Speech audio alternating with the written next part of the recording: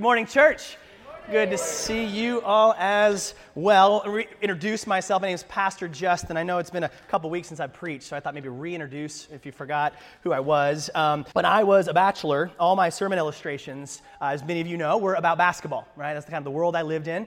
And now that I've been married, it's become more and more marriage material. But this morning, my father-in-law is here, visiting from California.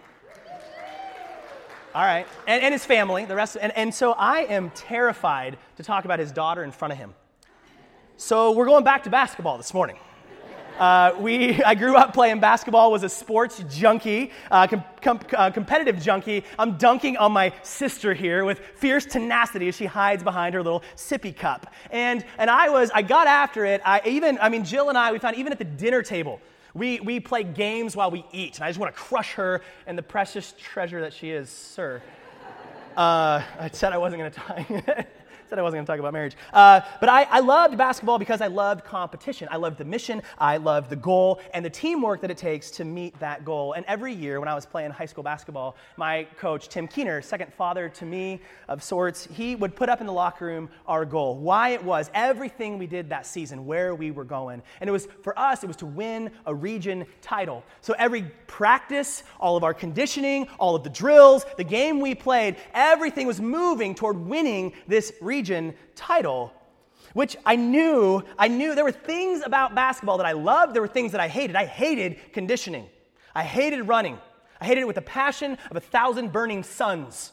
But I knew that I needed to run to get into condition to be able to play those games, to win those games, to put ourselves in a position to win a region title. And we did, and not only that, we won a state title. So, I just like to bring up my former glories whenever possible. So, all right, so you clap for my father-in-law, not for state title. That's cool. All right, we'll move on. Imagine for a second coming to practice with no goal. What is the point? Like if I'm just running lines for the sake of running lines, I think that's just a mild form of torture, right? I mean, if we're just playing games, practicing for the sake of practice, this is just for fun. Sports isn't about fun, it's about winning, right? No, I shouldn't say that again in front of my father-in-law. Many people today are living this way in their lives though, right? Without a mission, without a direction. And just like as pointless as it would be to go to practice day after day with no goal in mind, many people are waking up in the mornings, morning after morning after morning, with no point, no direction in their life. And there's nothing but hopelessness, nothing good on the other end of that. But the Bible tells us there is a mission, that we've been called to pursue this great goal that Jesus has invited us into. And this month, that's actually what we're doing as a church, is we're stepping back. Remember 3 weeks ago, we asked the question, why are we at this party? What is the goal of everything we're doing in our lives and our mission that we get straight from the Bible, which is our authority? Paul tells us in Colossians chapter 1 that our mission, his mission, was to present everyone complete in Christ. Present everyone complete in Christ. And what does that mean? This is a God-sized goal that we want to see everyone on planet Earth, as many people as possible, getting into a relationship with Jesus, then growing up to become like Jesus and going out on mission with Jesus to bring more people into relationship with Jesus. And like Pastor Ross underlined last week, we're called to do this together, that we are a gospel-centered community. He said we're invited into this relationship with God and others to be members of this specific body with a specific goal in mind. So we say, I'm going to follow Jesus, and I'm going to do it with this specific group of crazies, right? I love you, but you're all crazy, right? And I am too. It takes one to know one. We're called into community, but not just into community. We're called to be in community and then to go out on mission. Now, I don't have time in my sermon this morning. I had to cut this out, but for those of you who are following along with the notes in your little handout, there's a couple blanks up here. Get a lot of people after the service. If I didn't put a blank up on the screen, they get mad with me. So if all you with OCD, go and fill these blanks out. All right, make yourselves feel good. So we're called to be a part of a missional community, a community that goes out on mission. And when you think about it, what could this look like as a community on mission? How beautiful would it be if we're all stepping forward in the same direction, just like my basketball team, that we're all moving toward the same goal, listening to the same coach? If we were called, picture an orchestra that's all playing different instruments, but we're all playing the same song, following the same conductor. If you and I are all on the same page, in lockstep, with our eyes following the great King and God, Jesus Christ, in the same direction, how beautiful and purposeful our lives could be. So what is the mission of our community? Well, to finish the vision statement, we say we're a gospel-centered community reproducing disciples of Jesus. This is how we present everyone complete in Christ, to be a gospel-centered community reproducing disciples of Jesus. Say that with me. A gospel-centered community reproducing disciples of Jesus. Once again, we're a gospel-centered community reproducing disciples of Jesus. One more time. A gospel-centered community reproducing disciples of Jesus. I told you all I would make you sound like a cult before this month was out, and you're well on your way. That was very cult-like. All right. So this is our goal, and we've said in this series that God's heart for us is, first of all, to be getting in. Ross talked about that last week, getting into relationship with God and others through Jesus. Now this week we're going to look at what it looks like to go out on mission together. And next week I'll wrap it up with what it looks like to grow up and become like Jesus. So what is our mission? Well, remember 3 weeks ago we said back on page 1 of the Bible, God told us why he created us. He said, let us make man in our image after our likeness. And God blessed them, this is Adam and Eve, and he said to them, be fruitful and multiply, fill the earth and subdue it, and have dominion. So he gives Adam and Eve their purpose. I've put you on this earth to image me, to relate with me, to walk with me, and to work with me. Go out into this world ruling and reigning under me as your God. But what we saw on page 3 was Adam and Eve and all of their grandkids to follow stiff-armed God. And they said, yeah, we'll rule and reign, but we're going to do it our way, on our terms and not on yours. And they walked away from God. And since then, man's relationship with God has been broken as sin has entered into the world. And so what was God's response? We're going to talk about it next month. He sent Jesus on a rescue mission to come and through his death, burial, and resurrection to make a way back to God through himself. And so what was Jesus' mission and what is our mission with him? Well, when Jesus came, he came with a very clear message. And we're going to see this, and we're going to study through the book of Matthew beginning next month. And he tells us what this gospel is. The gospel means good news. And the good news Jesus came to preach, it says, repent, for the kingdom of heaven is at hand. Now, news is not a suggestion.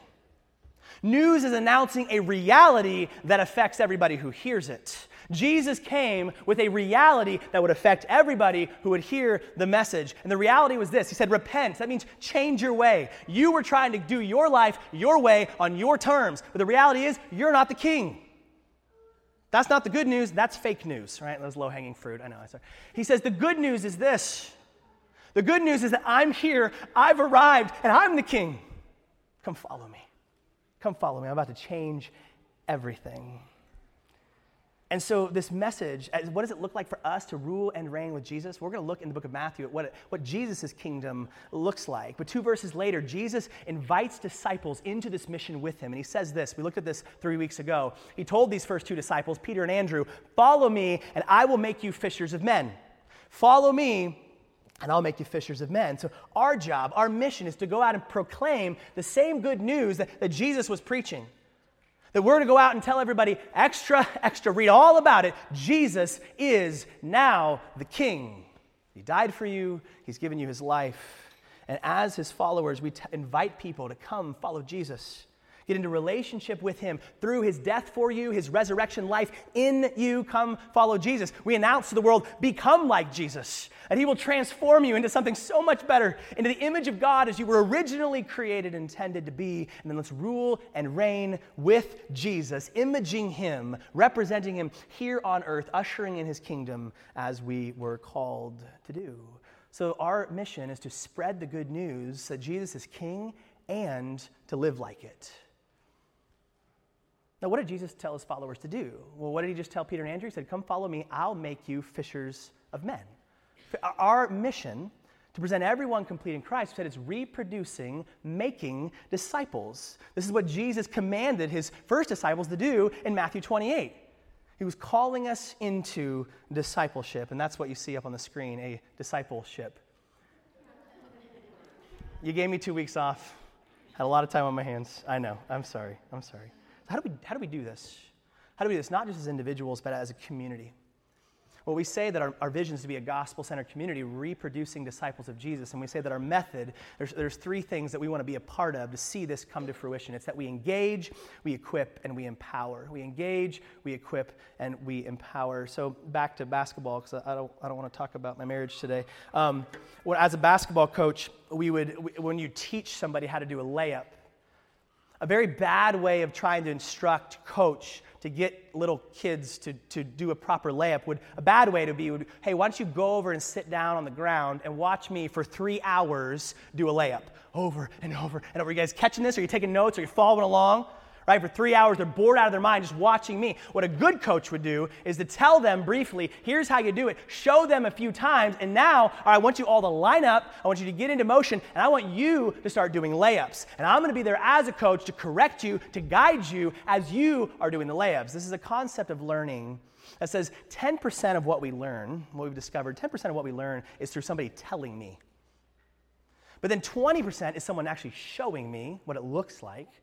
But the majority of learning, they say 70% of learning takes place from letting someone do it themselves. So the best way to make disciples, which is our ultimate call, isn't just telling them what it means to be a disciple or even just showing them, watch me as I read my Bible and I witness to somebody sneak attack outside of Fred Meyer, like whatever. It's not just watch me and listen to me, but it's actually inviting them into making disciples themselves. And then we're there to teach and coach. And this is exactly what Jesus modeled. You think about the 3 years that he spent in ministry in this world. Jesus preached. He preached the good news. The kingdom of God is here. You need to repent. Come follow me. But then he didn't just teach. That the majority of what we see over those 3 years is Jesus modeling it. He shows through his preaching and serving and healing and forgiving and loving and culminating in his dying and resurrecting. He modeled what it looked like to be a disciple of Jesus. But then we also see that Jesus sent his disciples out.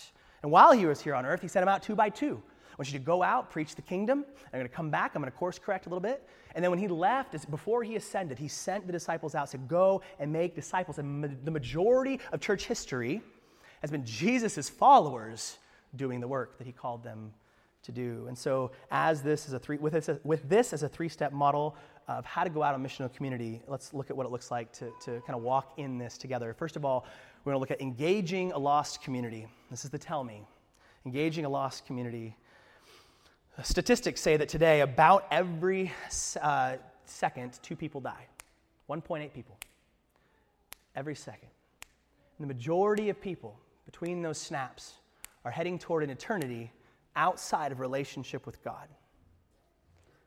That breaks Jesus' heart. That's why he came. We see this in Luke 19, that the Son of Man came to seek and save the lost. It broke Jesus' heart, and it ought to break our heart as well, to have a Christ-like desire to see prisoners rescued, to see the lost found, to see the dead raised to life. Now listen, you and I, we don't have the power to save anybody. But what we can do is point them to the Savior that does. And in fact, that is our job, and we have to do this. This is what we were called to do. Look at Romans chapter 10. For everyone, verse 13, who calls in the name of the Lord will be saved. How then will they call on him in whom they have not believed? And how are they to believe in him in whom they have not heard? And how are they to hear without someone preaching? You see the progression. If we don't speak, if we don't preach, they don't hear it. If they don't hear it, they can't believe it, and they cannot call on the one who can save them. Therefore, he says, faith comes from hearing, and hearing through the word of Christ. We got a job to do, and if we don't speak, people will not be rescued. We cannot be silent. In fact, it's disobedience. Because our job, as Paul says in 2 Corinthians 5, therefore we are ambassadors, his images, representatives on earth, God making his appeal through us. We implore you on behalf of Christ, be reconciled to God. That is the message that we're telling this dying world, that there is a way to be reconciled to your God, and it's through the person and work of Jesus. So we ask the penetrating question, when's the last time I've told someone about Jesus? Someone who didn't already know him, is not following him.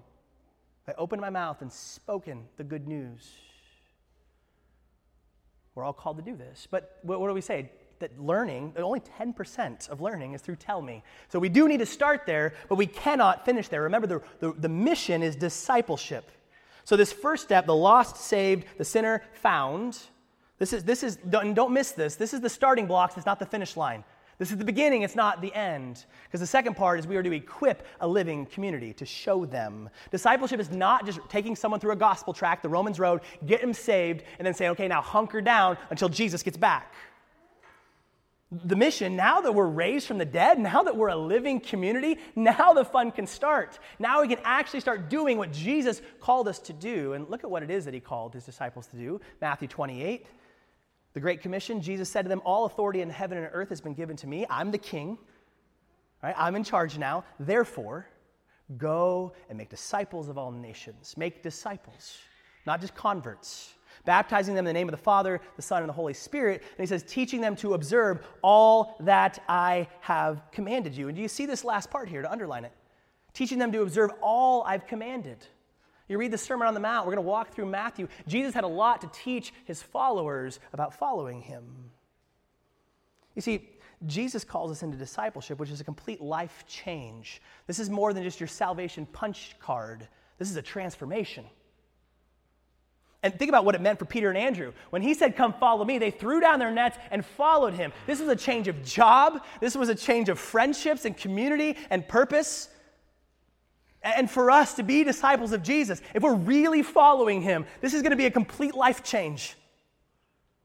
Everything will be different and better when we're following in the footsteps of our Savior. So step 1 is tell me, preach the gospel. Step 2 is show me, come follow me.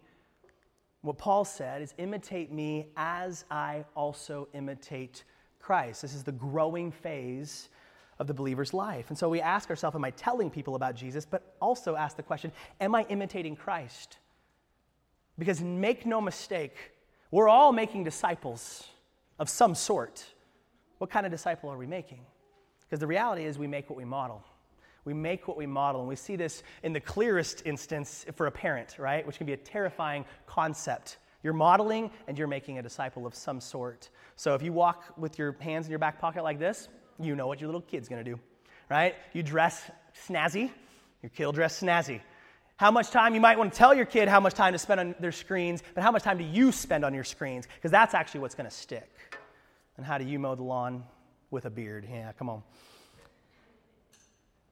So when you yell out that 4-letter bomb, then 2 seconds later, whoop, Junior says the same thing in a higher voice, you've modeled something, right? Don't pretend like you don't do that ever. I'm going to bug some of your cars on the way to church. Is my life worthy of imitation? You see, people are not going to believe that God loves them just by telling them. We have to show them. The way the world is going to believe that Jesus is who Jesus is the way, what does he say in John chapter 13? By this all people will know that you are my disciples, if you have love for one another.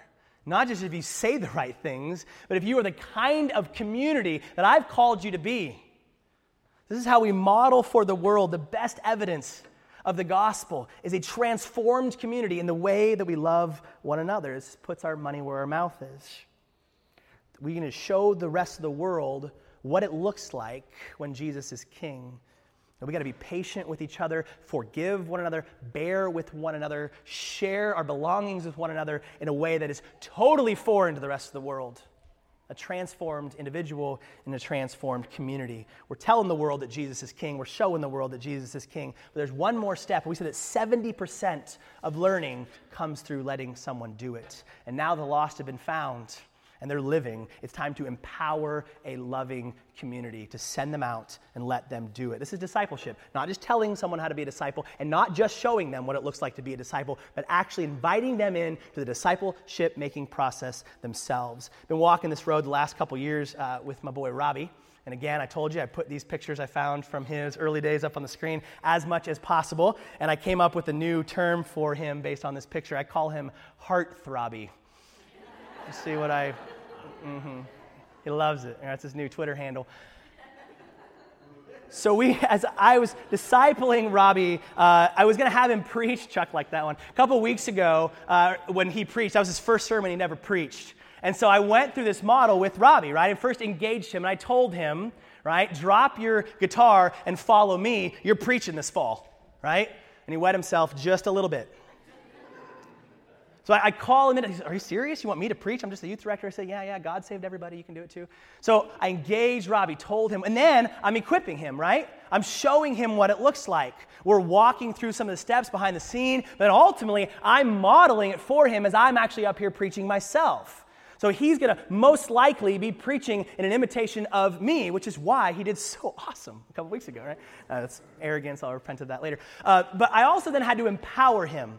I had to let him actually preach the sermon, and this is the most important part. The most terrifying part of this whole process was handing my microphone over to the youth director. That's a scary thing. And what we walked through was, for weeks, hours talking about what he was going to preach on, brainstorming, walking through it. No, you can't say that. That's actually heresy. I'm sorry. I've shown him how to use cool PowerPoint graphics up on the screen, showing him all the things that I would do. And then it was actually time to let him preach. And for many of us who have been in ministry for years, this is actually the hardest part of discipleship. In the words of the famous theologian Elsa, you got to let it go, let it go. Got to engage, equip, empower, then exit. This is the important part for us. If we're going to make disciples, is to actually get out of the way. Now, I'm going to confess to you here. I'm one of those people with control issues. And it's easy to look around and go, you know what? You're not doing it the way I want you to do it, so here, I'll just do it. But I could tell Robbie, yeah, you're doing okay, but that's not the song I would have chosen to end the sermon with. So why don't you get out of the way and I'll just sing the rest of the songs from here. And then Lisa, that was decent. Deanna on the announcements, but you didn't say everything I wanted to say, so here, I'll just do announcements. And then Jeannie, you're not getting the PowerPoint in the back fast enough. Here, I'll just do the PowerPoint. And then I'm going over to the Sunday school class and going, that's not how you do it. You do the animal crackers at the end of the lesson. You got to dangle that carrot. I'll teach the Sunday school lesson. Our custodian, Sheila, you're not vacuuming the right way. Here, just get out of the way. I'll vacuum. And before you know it, I'm vacuuming. I'm handing out goldfish. I'm in the back running the PowerPoint. I'm up here playing the guitar. I'm over here preaching. And I'm going to lose my mind, right? It's an unhealthy way to run a church. Got to make disciples, empower them, and then get out of the way. They say 20% of the church members are doing 80% of the work. Some of that's because 80%, some of them are unwilling to step in, but just as much of that is the 20% not letting that 80% in, engaging them and giving the ministry over. Paul said, imitate me as I imitate Christ. He came to his Timothy, right, his actual Timothy. He said, you heard me, you saw me, and now you need to do it. And this is what we're called as church leaders. Paul lines out in Ephesians 4 very clearly. It's not just the job of a few church leaders to do all the ministry. What does he say in verse 12? Church leaders, that he refers to back from verse 11, equip the saints for the work of ministry, for the building up the body of Christ. If you're a follower of Jesus, you are a saint. And the job of a church leader is to equip the church, to do the ministry. We all are called. We've been given gifts and passions and spheres of influence, and our job is to equip you to do the ministry alongside of us. This is what it means to empower. The dictionary says it's to give someone the authority to do something. Jesus said, all authority has been given to me. I'm giving it to you to go out and make disciples. Now, hear me on this. Empowerment doesn't mean abandonment. Empowerment doesn't mean abandonment. The coach doing layups doesn't tell his team how to do the layups and then go out and have a coffee break. He's there actively engaged, showing them, no, remember, inside foot, outside hand, inside. No, that one looks more like a seizure. I wouldn't do it that way, right? Always course correcting. And so as we're making disciples, we're coming alongside, encouraging, correcting, cheerleading as they do the work of the ministry. And this is exactly what Jesus modeled for us. He didn't just say, go do it and then peace out. What did he say? We often forget it, but at the end of the Great Commission, the final line he says is this: behold, I am with you always to the end of the age. He empowered us with his very Spirit in us to go do the work. He did not just tell us and show us and then go take a couple thousand-year vacation. He is with us every step of the way. In fact, the only way we can bear any fruit that glorifies God is if it's Christ in us, the hope of glory. So discipleship isn't just a part of what we do at Peninsula Grace. It's not just a wing, a ministry that we do. We believe biblically discipleship should be in the very fabric, the DNA of everything we do as a believer. So, in other words, everything that you're doing, if you're doing what when you're going out to reach the lost, when you're here, if as a preacher, this is what I was called to do. If you are a worship leader, if you are a greeter, if you are working in children's ministry, whatever it is that you're doing, you bring someone alongside to do it with you. This is the Paul and Timothy relationship we talked about. This is the I do, we do, you do. I do it as you watch, we do it together, and then you do it as I coach, correct, and encourage. Remember, our job is to make disciples who can make disciple makers. And if we don't let people do it, it's going to be a very small church with a very few amount of people trying to do all of the work of the ministry. We said that every second, 2 people die. Most of them separated from God in their sins. On the other side of eternity, the choice is final. We don't just have a mission, guys. We have the most important, urgent mission on the planet. That's why we don't have time to argue over worship styles. That's too many hymns. That's not enough hymns. Or the color of the carpet. We cannot nitpick here. We got to major on the majors. And for us to be a successful team, it requires every player engaged in disciple making to make beautiful noises to our God. It's us loving one another and going on mission with one another. So we said that every week we have some homework assignments, and we had one little step, one big step. So one little step that you may consider, we call it Pray for Your 3. And what we want to see everybody here at Peninsula Grace doing is 3 people in your life. 3 people in your life that don't know Jesus, preferably somebody you actually rub shoulders with, have a relationship with, that you're just simply saying, God, I'm going to pray for them every single day. Now, in some senses, this is a small step. But imagine about 500 people who circle through our doors on any given Sunday. Imagine if every single one of those people was praying for 3 people that don't know Jesus. Every single day, that would be 1,500, no, what is that? 1,500, am I right? I had my math wrong with the second thing earlier. One of our Blair rebuked me between services, so now I'm like all math paranoid. Imagine all the people, right? It's just a lot of people being prayed for. I'm a preacher, not a mathematician. Man, sorry, dad-in-law. We want to be actively engaged in praying for our 3. And then maybe, and one thing I would ask you to do is prayerfully read through and consider. We have a little handout in your thing called Plugging Into Peninsula Grace in your bulletin. And under the Go section, there's opportunities to serve. Now, there are a lot of ways to serve Jesus, and we don't feel the necessity of putting a Peninsula Grace sticker on every way to serve. But there are a lot of ways to serve in our body, through our body, to this community and the world beyond. And one thing I just ask you to do is read through that on your own or with your spouse or family and pray for ways that you might be able to get involved in serving. And again, it's not just about the serving. It's about doing it in the context of discipleship relationship. In the context of discipleship relationship. So maybe that's one of the little steps the Lord's prompted in your heart. Or maybe He's calling you to take one big step today. And maybe for you, that's reaching out to one of those 3. That you've been praying for them, but He's opening a door for you to actually open your mouth and preach the gospel or to engage them into some sort of a relationship. I said a couple of months ago, Jill and I, when we first moved into our new neighborhood, we went passing out snickerdoodles in the name of Jesus. Right? And so we were just simply handing them out, saying, hey, we're glad you're here in the neighborhood. And then our next door neighbor, we struck up kind of a friendship with them, and we said, hey, we should get together for games sometime. So last Sunday night, we had them over to our house, and we just played games. But then we did that with a couple other people from our church, again, a missional community, as we're just showing people kind of what it looks like just to get together with somebody who doesn't know Jesus. And listen, it didn't have to be weird. They didn't come all in, we trapped them, right? And we just got everybody, get your Bibles out, get them now, right? And we just started kind of pummeling them. No, we just played Uno Flip. That's all we did. And it's a really cool game. If you played Uno, try Uno Flip. It's like Uno on steroids. I just want to put it out there. Don't endorse steroids, but try Uno Flip. So there are a lot of, maybe for you, this is bringing cookies to your neighbor, inviting them over to play games. Maybe it's making a meal for them, finding a tangible way to serve them. Right? There's a lot of ways to reach out. Offer to watch their kids for them. If they know you and you've had a thorough background check done for them. Ways that we can serve and reach out and eventually be able to speak the truth in love, preach the gospel to them. Or maybe you need to be on missional community. Maybe God's calling you to actually go serve with somebody. And for some of us are going, I have no idea how to serve. I don't know what that looks like. I've never really done that before. I'm pretty new to this whole church thing. I've never really been involved. Well, all this can look like, remember we talked about those Paul-Timothy relationships? Pursue a Paul. Who would be somebody, basically find someone that you see that's doing things that you would love to do and just say, hey, could I come alongside you?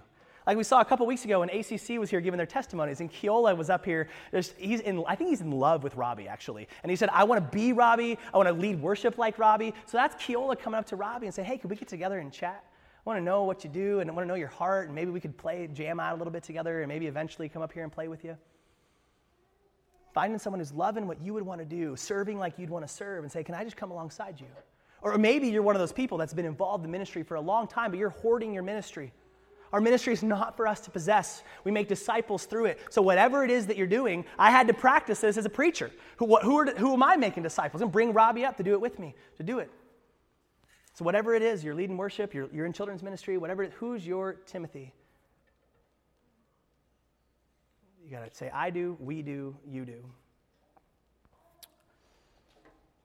There are a lot of different ways to serve.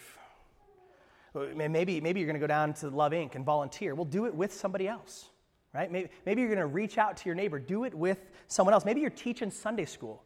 Who could you invite to sit under you? They're just handing out goldfish right now, but in a couple weeks, they're going to lead one of the songs or one of the games. And then before you know it, they're going to teach one of the lessons as you're coaching them. And then before you know it, they're teaching a Sunday school class of their own. After this, one of the reasons I'm so excited about the Safe Families potluck that's going to be coming up right after this is the Safe Families comes alongside pre-adoptive and a pre-foster situations. Maybe there's a single parent who's hard up and it's a family taking them in for a few days or a week. And one of the cool things about the ministry, it's done through the local church, and it's not just that family saying, hey, we'll take those kids in for a couple days. It's then the rest of our body coming alongside that family and saying, how can we encourage and come alongside you as you're doing that? Maybe it's bringing them a meal. Maybe it's bringing some diapers for that stinky little baby. There's a lot of different ways. And what we're doing is this missional community together. And so maybe the step for you is to actually, the contact card that comes with the little plugging in thing, maybe it's checking the box and saying, I want to go. I want to be a part of the mission. I want to be a part of this team that's reproducing disciples. Just encourage you to check the box, slip it in the offering plate, or come afterwards to the welcome table, drop that in, and then Pastor Ross or Carmen will get in touch with you and show you what does that look like for those next steps. Our coach has put up the goal in the locker room. Coach Jesus, he said, here's the goal. Here's what it's not to win a region title. It's to present everyone complete in Christ. As many people as possible to get into a relationship with Jesus, to go out on mission with Jesus. That we want to be a gospel-centered community reproducing disciples of Jesus. Would you pray with me? Father, we are so grateful that Jesus came to earth to seek and save the lost. As you saw those people dying and hurtling toward a godless eternity, that you moved heaven and earth to make a way back to you. We thank you for your Son and the life that is offered through his death and resurrection. There's one path to being reconciled to our God, and his name is Jesus. And if there's anybody here that's not gotten into a relationship with Jesus, they'd press into that today to be Savior, Lord of their lives. And for many of us, Lord, we've been with you a long time, but we've not been doing a very good job at making disciples. That we know how to do the work, but we're not bringing people alongside. We're possessing some of the things that you've told us to give away, to be making disciples. Pray that you'd make that way known. If somebody's here looking for ways to get to serve, that you connect them with other people, develop those relationships, then all of us would be consistently praying for those three in our lives who don't know Jesus. There's a short time left. We don't know when you're coming back. We don't know how long any one of these people that we love has left. May we stay on task, major on the majors, praying for, engaging the lost community and equipping that living community and empowering the loving community. It's all about Jesus. Father, we want, at the end of the day, we want to be hungry for Christ and have an overflow of our love and obedience to him, that we would go out and invite others to know that Jesus. It is in his beautiful name that we pray. Amen.